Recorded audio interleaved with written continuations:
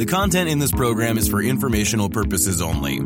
You should not construe any information or other material as investment, financial, tax, or other advice. The views expressed by the participants are solely their own. A participant may have taken or recommended any investment position discussed, but may close such position or alter its recommendation at any time without notice. Nothing contained in this program constitutes a solicitation, recommendation, endorsement, or offer to buy or sell any securities or other financial instruments in any jurisdiction. Please consult your own investment or financial advisor for advice related to all investment decisions. Don't forget to follow at Lead Lag Report on Twitter to join these conversations live, and check out the Lead Lag Report at www.leadlagreport.com. Use promo code podcast30 for 2 weeks free and 30% off to get access to award-winning research and anticipate stock market crashes, corrections, and bear markets. And now, on to our Lead Lag live discussion hosted by Michael Guyette.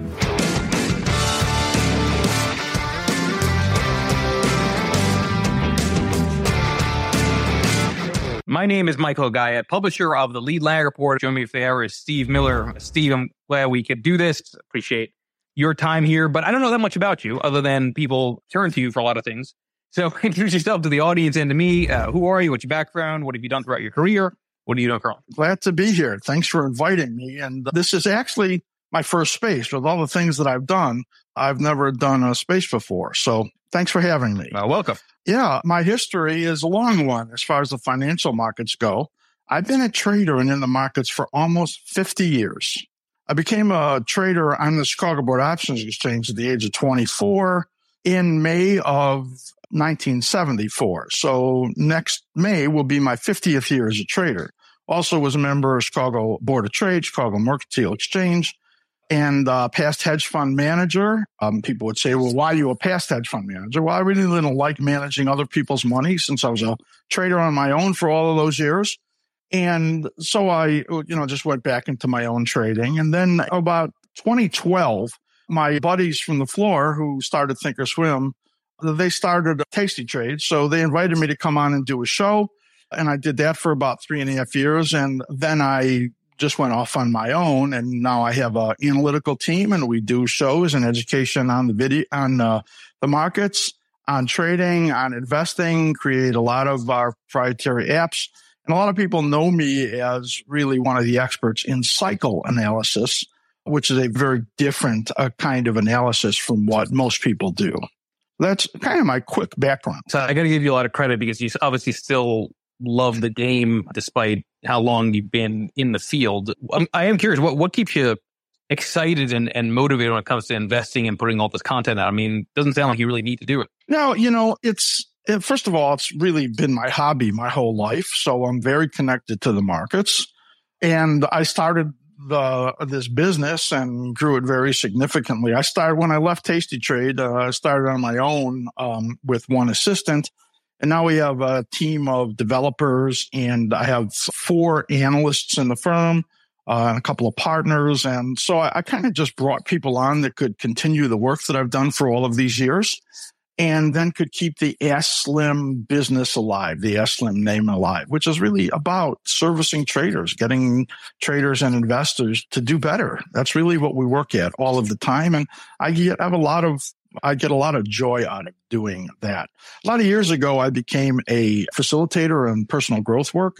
So a lot of my videos are on combine the technical and psychological aspects of trading and investing. A lot of what we've created. And my trading library is a massive one of videos that we've done, but there are about 300 evergreen videos in there that are all about like 6 or 7 different categories of being involved in the market. So I have a long history and a lot of love for the business. And if I didn't do this now at the age of 74, what exactly would I be doing? So it's really a hobby for me. And I'm at it, every day, but really only work a couple of days a week real hard. How has the nature of markets from your perspective changed? And going beyond just sort of the idea of, Mayday in the, I think, mid-70s, right? Commissions started getting crushed, and now you've got no commission type of trading. How has the structure of the market changed, and what's been most significant in that evolution? Well, that actually is a great question, because I come from being a market maker on the floor. So that's really where I was born in the business. And during the time, really, our business for me was really making markets, buying and selling. And that's how we made our money, just by making the markets. But I was a very different kind of trader. I didn't like standing in the pit that much. I liked getting out of the pit and looking at the time, which was the Quotron machine. I'm aging myself there. And just trading the bigger swings in the market. And things really changed as you got through the 80s with the crash of 87, where money was no longer easily available for traders. It was super available. When I started as a member of the CBOE with $6,000 of borrowed money and paid 35 grand for my seat. So it was a whole different world back then. But then as we got past these 80s, and all of a sudden we got into where the big companies were really involved in all of the trading floors, then the things got tighter. Decimalization, you could no longer trade for eighths or sixteenths. You were now trading for pennies, and the dark pools. And it became very different, where you really couldn't make the money as a floor trader. And you really became much more of an investor or a quantitative trader. You really had to go in that direction. And now, as things have really changed, as we've moved into the 2000s, and what was the direction that our work has really gone into, is that you really have to understand market conditions and momentum. If you don't have a good handle on those money flows, if you don't have a way to understand that, you're really going to struggle. Often be on the wrong side of the market. So many traders got killed because they loved being contrarians versus counter-trend traders. So the market was going up, then they just wanted to sell because it was ridiculously priced, and they got run over by the market. Same thing on the downside, especially that could be happening right here. So you have a lot of people that are supposedly contrarian traders.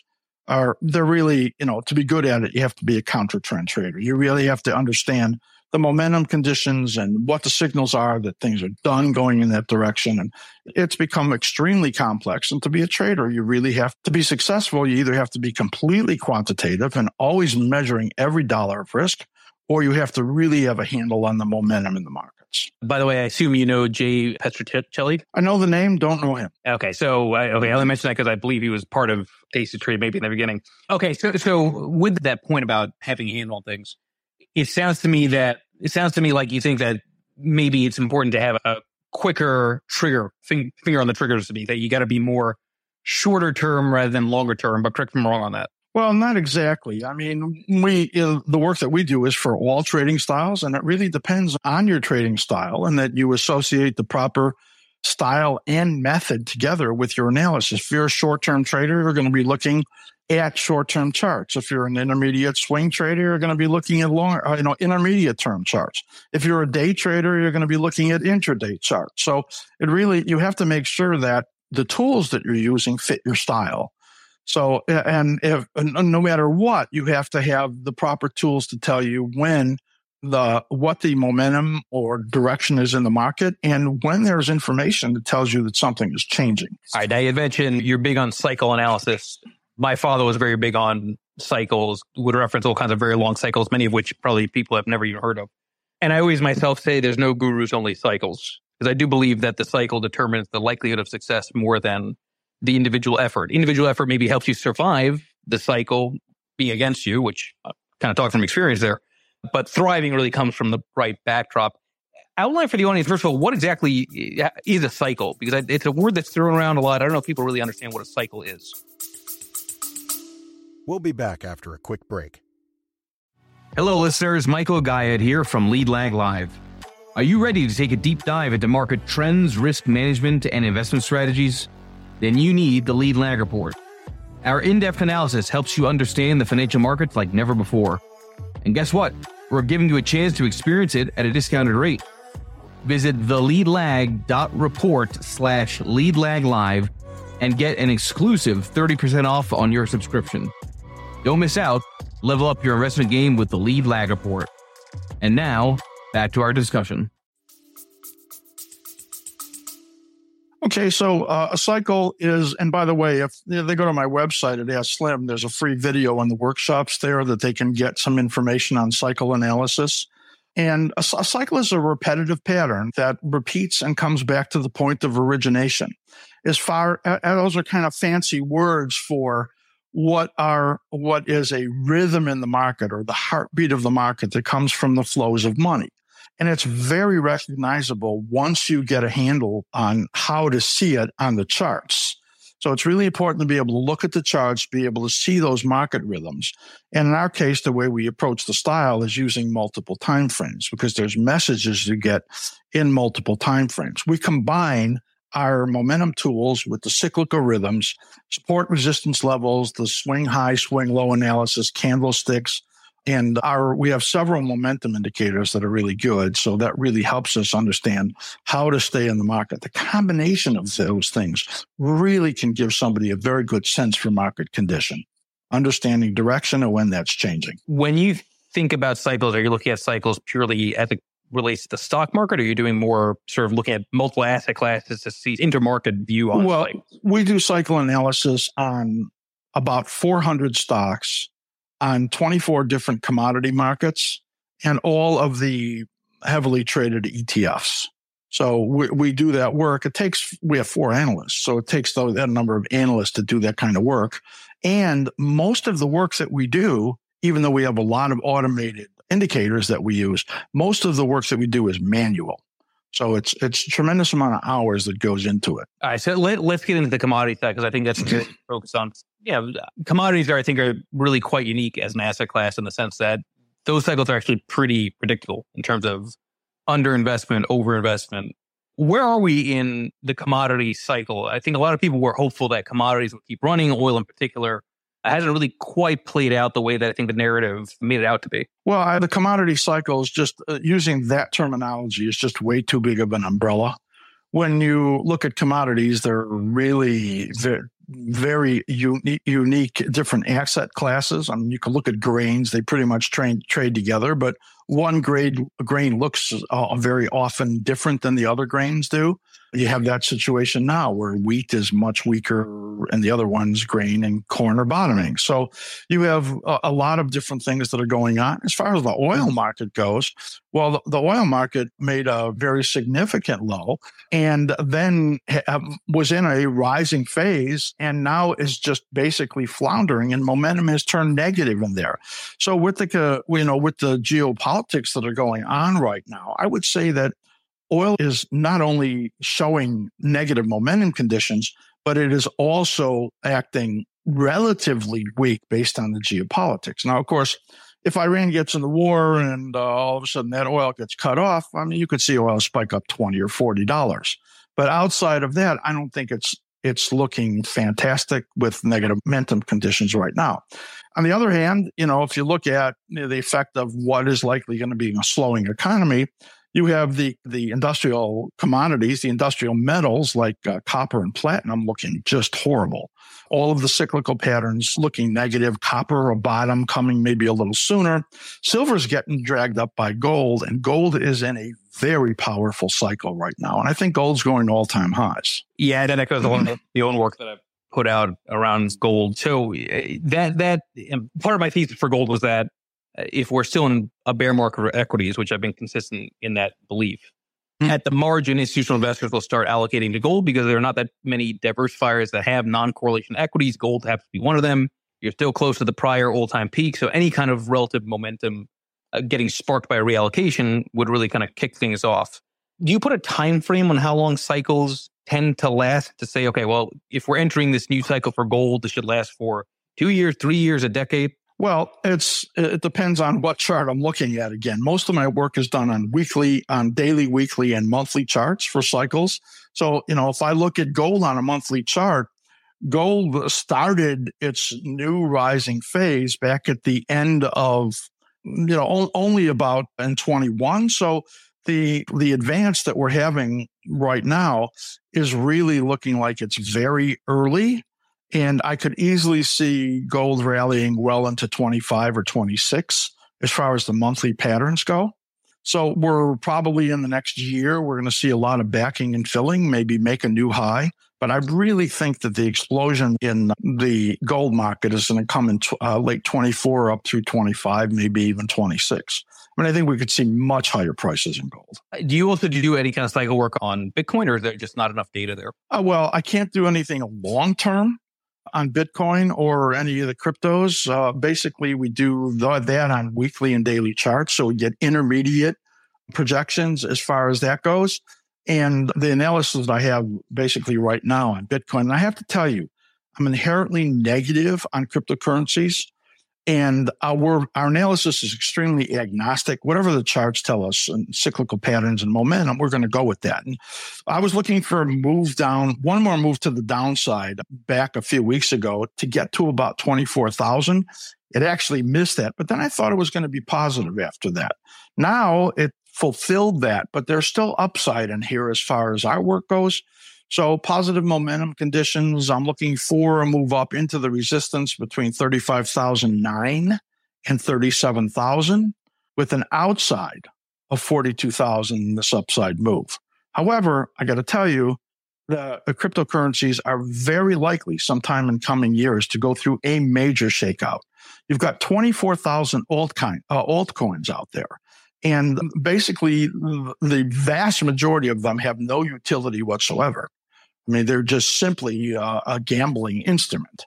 Now, you can make a case that some of them have utility now or some of them will, but it's going to be a while before that shakeout comes and we really figure out what the alternative currency is to the fiat garbage that's out there in the world. You're talking dirty to me by saying fiat garbage. So we're going to get to that.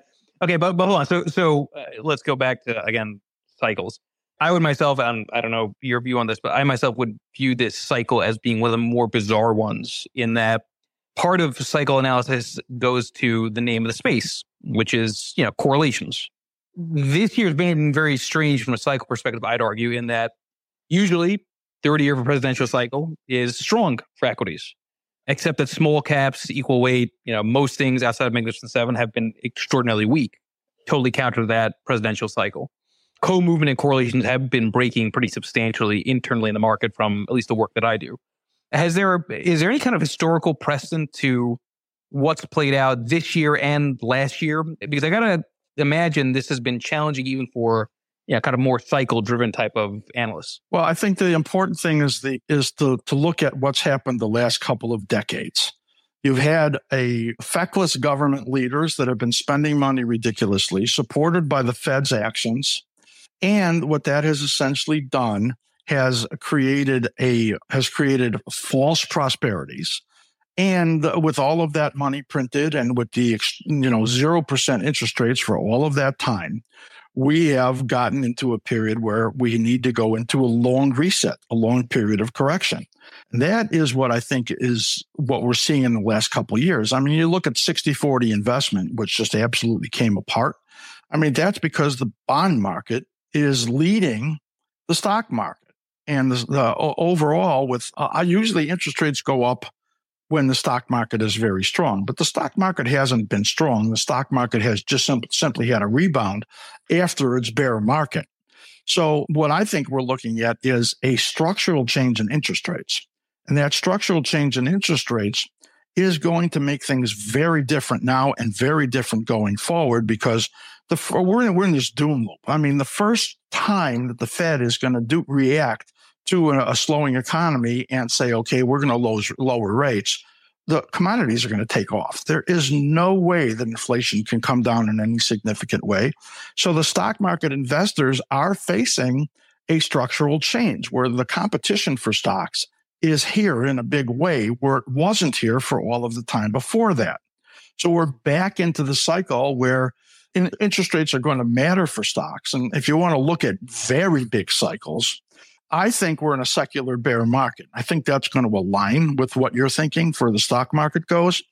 If you go back and look at, I'm going to take you through history. And for those people that want to see this analysis on charts, you can go see my year-end review that I put up on YouTube. The big cycle that occurred starting in 1907 rallied up through 1929. So it was about 22 years. And then it corrected through 1942. So it was about a 13-year correction. The bull cycle came, and that began in 42 or so, and then rallied up through 68. So that was about a 23, 24-year move up. And then it corrected through 82. So you had that long cycle, 1907 to 42. And then you had 1942 to 1982. And each of those corrections were about 13 years. Secular bear markets. They had 2 or 3 good bull moves in each of those, but then they got whacked with big bear markets during that time. And that's what I think we're in for now for the next decade, where we're in this time period where there's going to be rallies in the stock market. And everybody talk about a bull market. And everybody talks about all-time highs.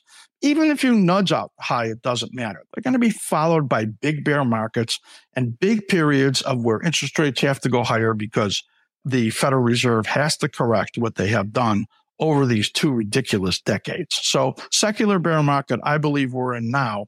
And we're inside of that in a cyclical bull market that may have another year to it on the upside, but really getting nowhere. So a lot of what you said I do is jives with kind of my own way of looking at things. I've referenced this idea that if you look at a 60-40 moderate allocation portfolio, you're back to, on a nominal basis, 2017 levels, which is basically suggesting that we're in a lost decades. Yeah. Right? And if the stock side then starts to weaken, well, then that even furthers the argument that we're in this kind of prolonged period of frustration and stagnation. I wonder if the attention span of the average investor today is willing to accept that. It seems to me that everyone's so short term that they can't zoom out necessarily and think through the possibility that they could be trading themselves sideways for a long time. Well, I think that you have to consider that the vast majority of people have the money with fund managers, and their business is to keep them invested. So there's a difference between looking at the average investor who doesn't really control his money, or the trader or the self-directed investor, which is a very small portion of the investment universe. So mostly people get, very disillusioned during these lost decades because they have fund managers that just absolutely refuse to sell anything. I mean, they just want to hold through it all, and then people get decimated by it, and then they lose their interest in the markets, and you go through periods where investor interest is very low.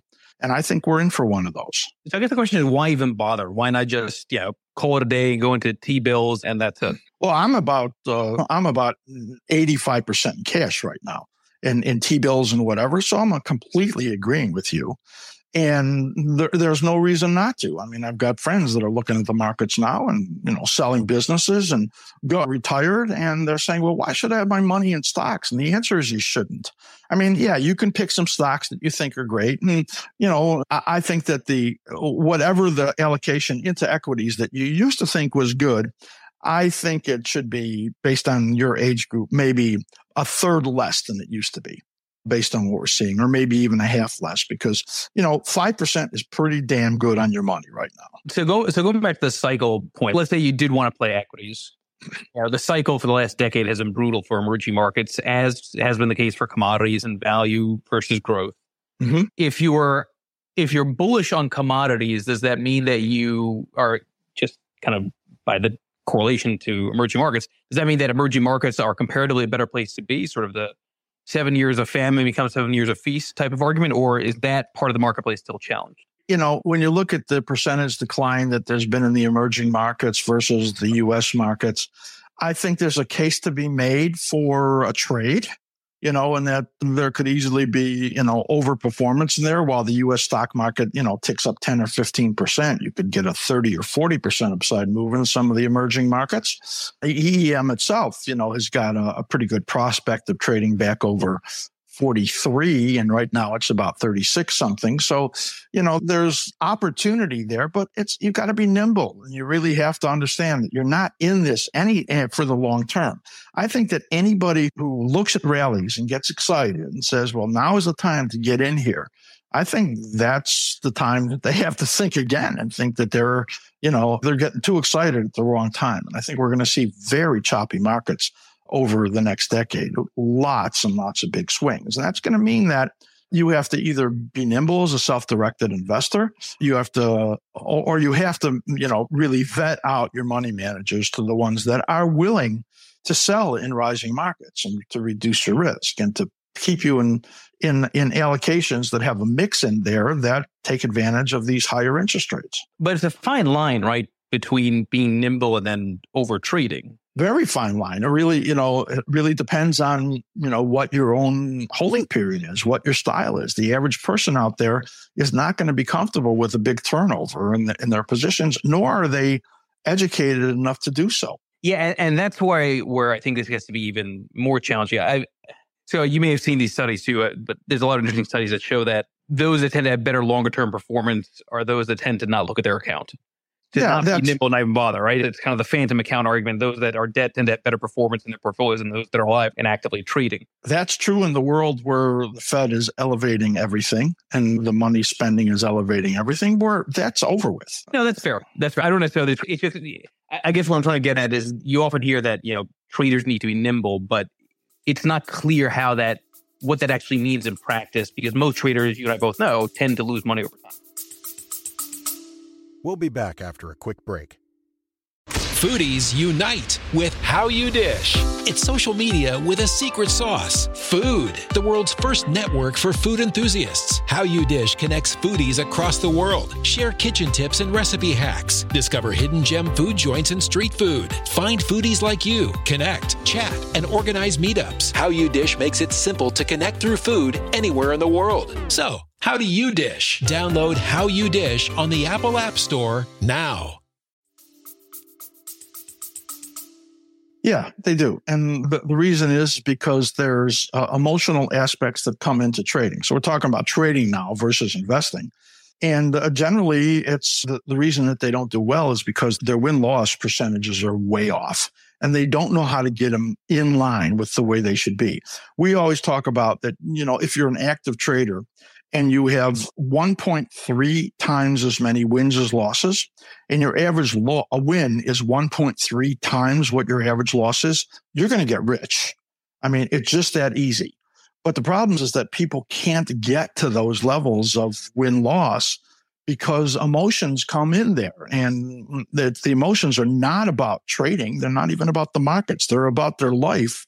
And they can't figure out how to end the contamination that's going on between their real life and the things that they have to answer to in life or that they have in the past, and actually in how they engage in the markets. That takes a lot of personal work to be able to separate that. And that's why traders don't do well on average. I also get the sense that a lot of traders don't do well because they overcomplicate things, right? They track way too many indicators, and either there's analysis paralysis or they're following things which you can't really prove work. For you, given your long career as a trader, what are some of the things that you tend to always go back to? And do you tend to favor more of a simplistic approach or more complex? Very simplistic. I mean, if you're looking at a chart, and you've got things that are fighting against each other on the chart, and that keeps you from being able to engage in a way that is confident and that you can hold on to positions and add to positions that are winners appropriately.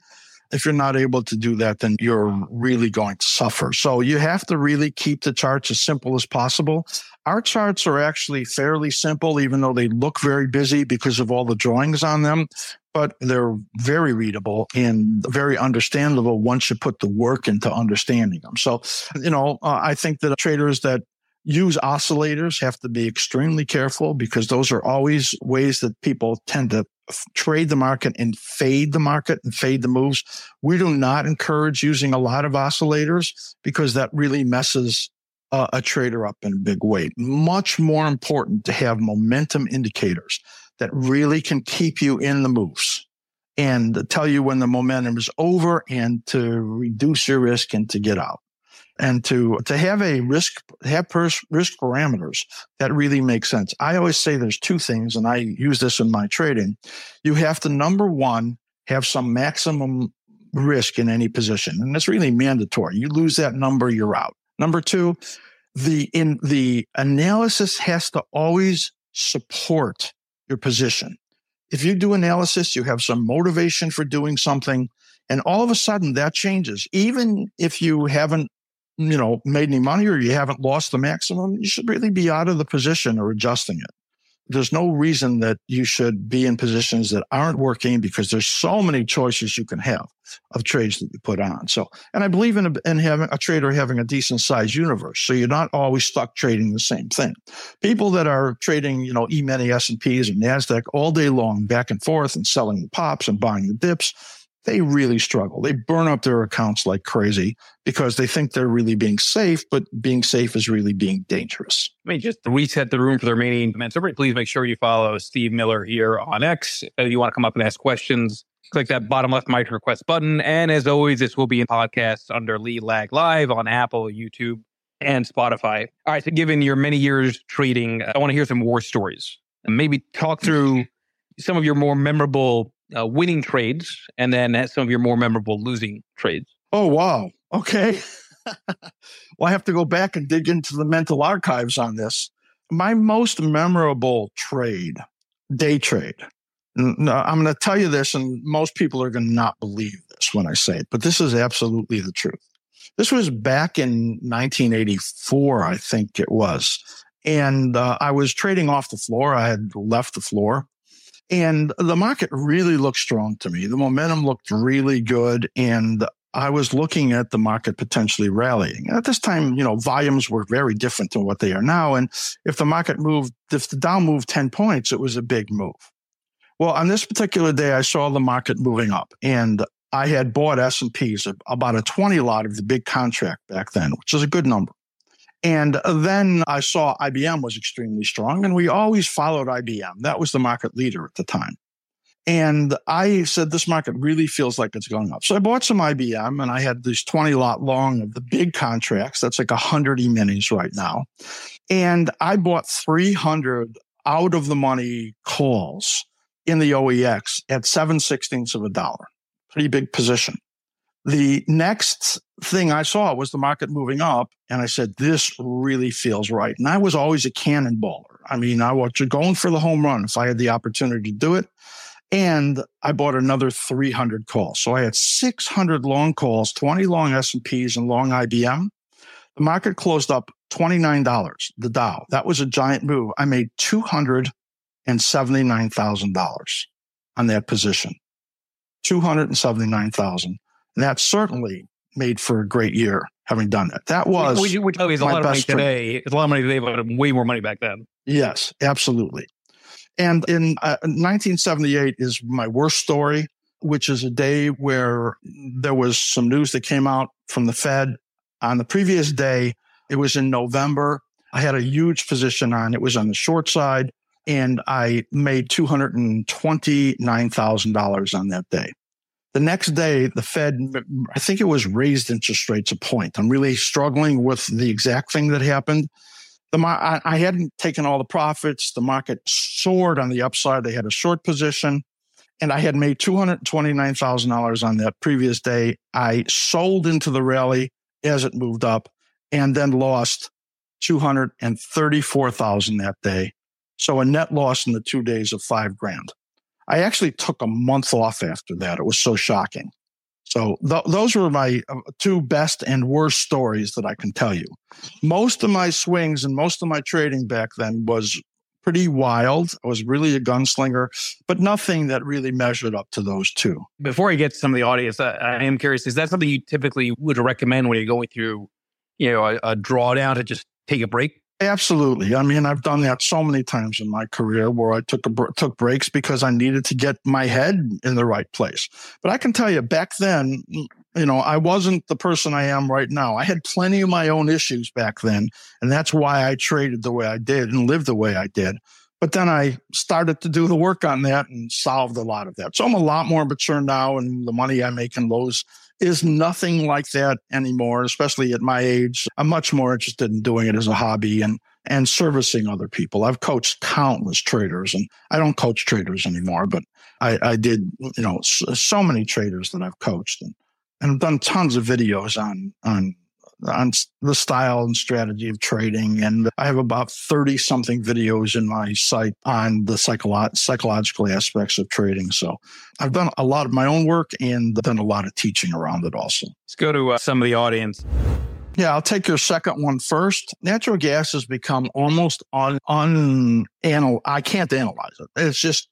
It was a great for a lot of years. And right now it's just very hard. It's in a slow upward move. Momentum has problems holding on. You can't really get any traction as far as momentum improving.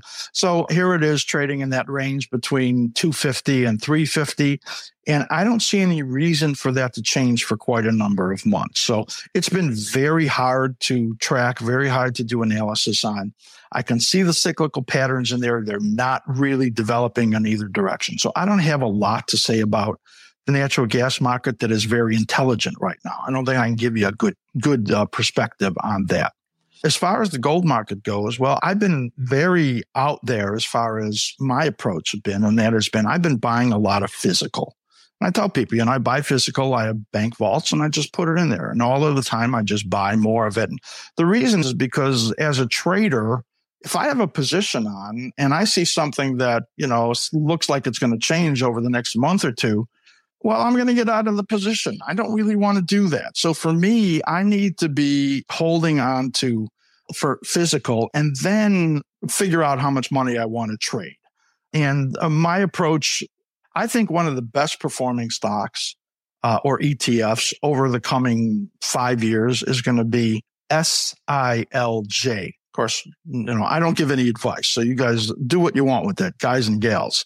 But SILJ, once silver really takes off like I think it's going to and gets its relative strength back compared to gold, those small junior miners look like they have the highest beta to me. So that's one I really like. So that's what I would say is that I would buy some SIL, SILJ, some GDXJ, and just have some of that as an investment, small amounts. Maybe it's only 5 or 10% of all of your assets, and then figure out what you like to trade, whether or not you like to trade the GLD or you like to trade gold. But I break it down in that way. What do you want to hold? And what do you want to trade? And what are your commitments around that? I think that's the most prudent way to approach it.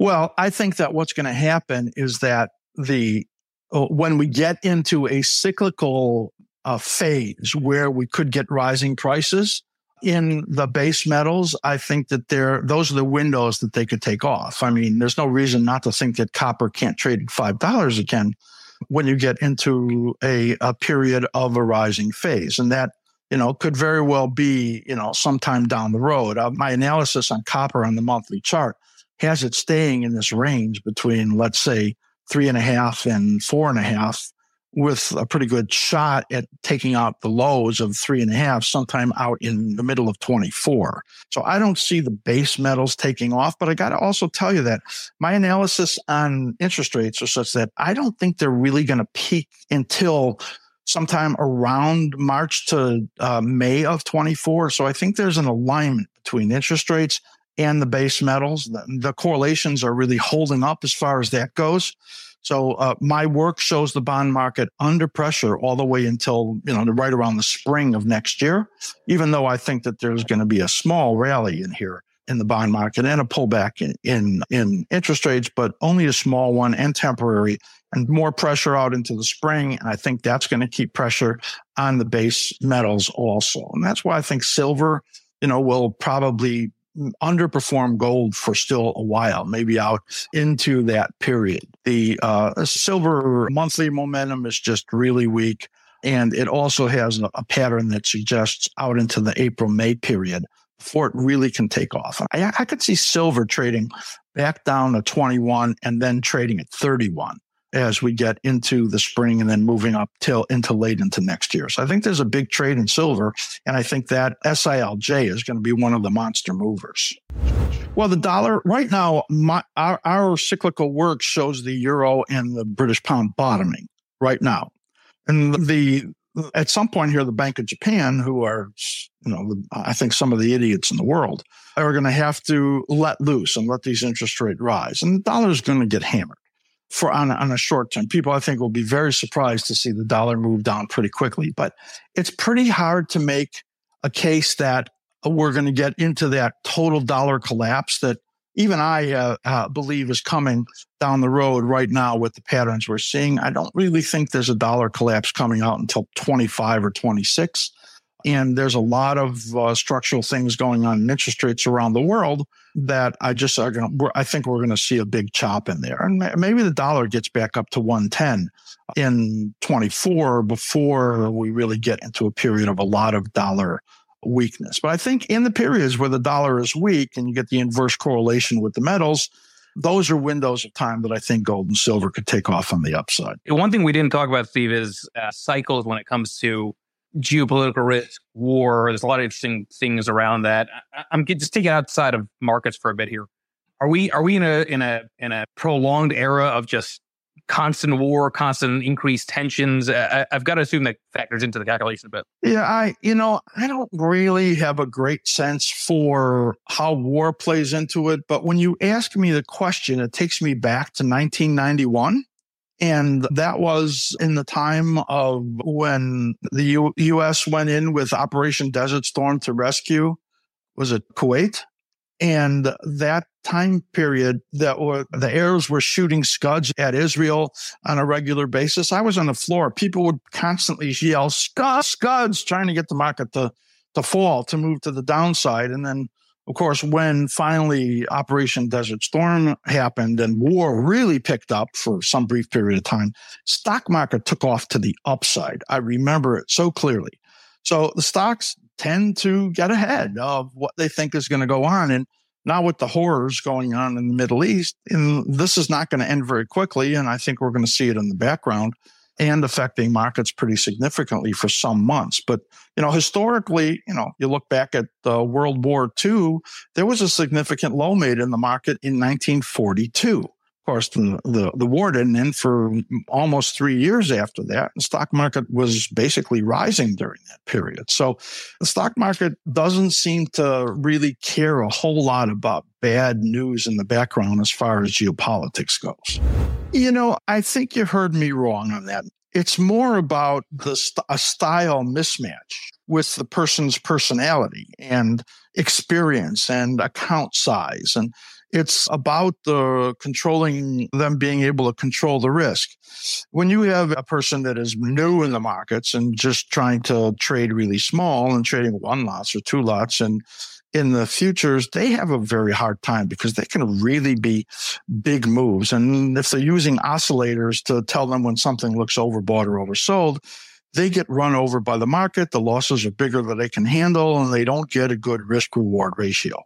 Now, the other side of that is that if you're an experienced trader, you're mature, you really have a handle on what tools you're going to use, and you really have a handle on how to manage your own risk, then trading the Qs or trading the NQs or the E-minis, all those, they could very well be a great fit for you if you have that personality that can handle the size of moves in there. I mean, if you look at the way the Russell can move, I mean, that's a pretty good sized contract. And you can, that's a very tough one to handle for people that cannot manage the risk. So it really has to be a fit for you. And that's what I think the point that I wanted to make is not that they weren't great traders, because they're great traders. And I've been trading S&P since the day they came out, back in the 80s. Zero DTEs are for somebody, in my opinion, that has great tools, a huge amount of experiences, and some pretty good sized nuts. Is that? I think I saw it in the CFA curriculum. Pretty good size nuts as far as the. I'm with you on that. And I also think zero DT is just another tool to gamble. Yes, I do too. Yeah, it's not trade. But okay, but I didn't notice on your website. So it seems like correct me if I'm wrong on this. Seems like there's a focus more on the day trading side in terms of the way that you look at things? No, not really. Our tools go all the way from day trading tools, and we're just rolling out a new one right now called the Day Trader Service. And that'll be available starting on Friday, all the way through. And most of our analysis is on daily and weekly charts. So we look at a lot of things for the intermediate time frame holder and also for short-term time trade holders. We have 3 different variations of an app, which looks at even for investors for a longer term period. So we have things for everybody and maybe things for too many people, too many different styles. But we work hard really to be really good at teaching what tools to use for what style that you have. So we have it for everybody. The core of our work is really on daily and weekly charts. And that is really for the swing trader, for the person that is holding periods of days to weeks. And that's why we worked hard to develop these new products that are coming out now for the shorter term trader. So we've got some amazing tools there, and I think it's really worth looking at. Now, I want to say that we're a membership site, and there are 4 different levels of membership and some standalone tools that we have. So I think it's really important for people to just get a taste. I mean, just sign up for something in a level 1 or level 2 so they can really get a sense for what we do. Level 2 gets our entire video library. There's like 1,000 videos in there. And there's just so much that people can learn. And we have a team that just is amazing. They're on Discord all the time, do a ton of teaching in Discord. We have a lot of ways that traders and investors can be notified based on the tools when certain things happen. So there's so much to learn by going to AskSlim.com about who we are. And we have just an amazing team. And I think you really enjoy what we do, and spend some time. Take the time. It takes some months to really learn what we do. You must be of trading back in the day, like being on the floor, and did it give you maybe a little bit of an edge compared to where we are now? Yeah, absolutely. Those days are long dead. Those were the opportunities to make the biggest, most amount of money, and for people that were not gunslingers like me to have the most consistency. I didn't have great consistency because I had such big swings. But lots of people that took a very quantitative approach ended up with very long, successful, stable careers. And those days when the trading floors left and all the things that I talked about changed, well, those opportunities were gone.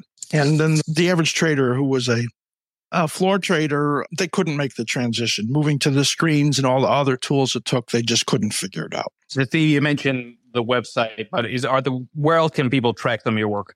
Well, we put videos up on YouTube all of the time. I do a show called Market Week every single Friday, where I talk about the markets. I always bring analysis on the stock market. Our team brings different clips on option trading and trading ideas and lots of things that we put out there.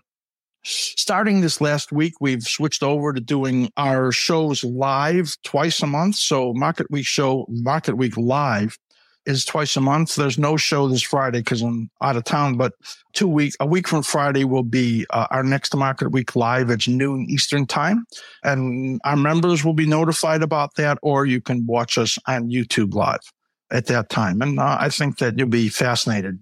Go back and watch last week's show on YouTube. Make sure you subscribe on there. And you'll be able to get a great idea of the style of analysis. I promise you, if you learn cycle analysis, you will never look at charts the same way, ever. Everybody, please make sure you follow Steve here on X. I have a number of spaces coming up in the coming days here, and appreciate all those that joined. Thank you, Steve. Really appreciate it. Yeah, thank you. Have me back again. Absolutely. Cheers, everybody. The content in this program is for informational purposes only. You should not construe any information or other material as investment, financial, tax, or other advice. The views expressed by the participants are solely their own. A participant may have taken or recommended any investment position discussed, but may close such position or alter its recommendation at any time without notice. Nothing contained in this program constitutes a solicitation, recommendation, endorsement, or offer to buy or sell any securities or other financial instruments in any jurisdiction. Please consult your own investment or financial advisor for advice related to all investment decisions. Don't forget to follow at Lead Lag Report on X, Instagram, Threads, and YouTube, and check out the Lead Lag Report at www.leadlagreport.com.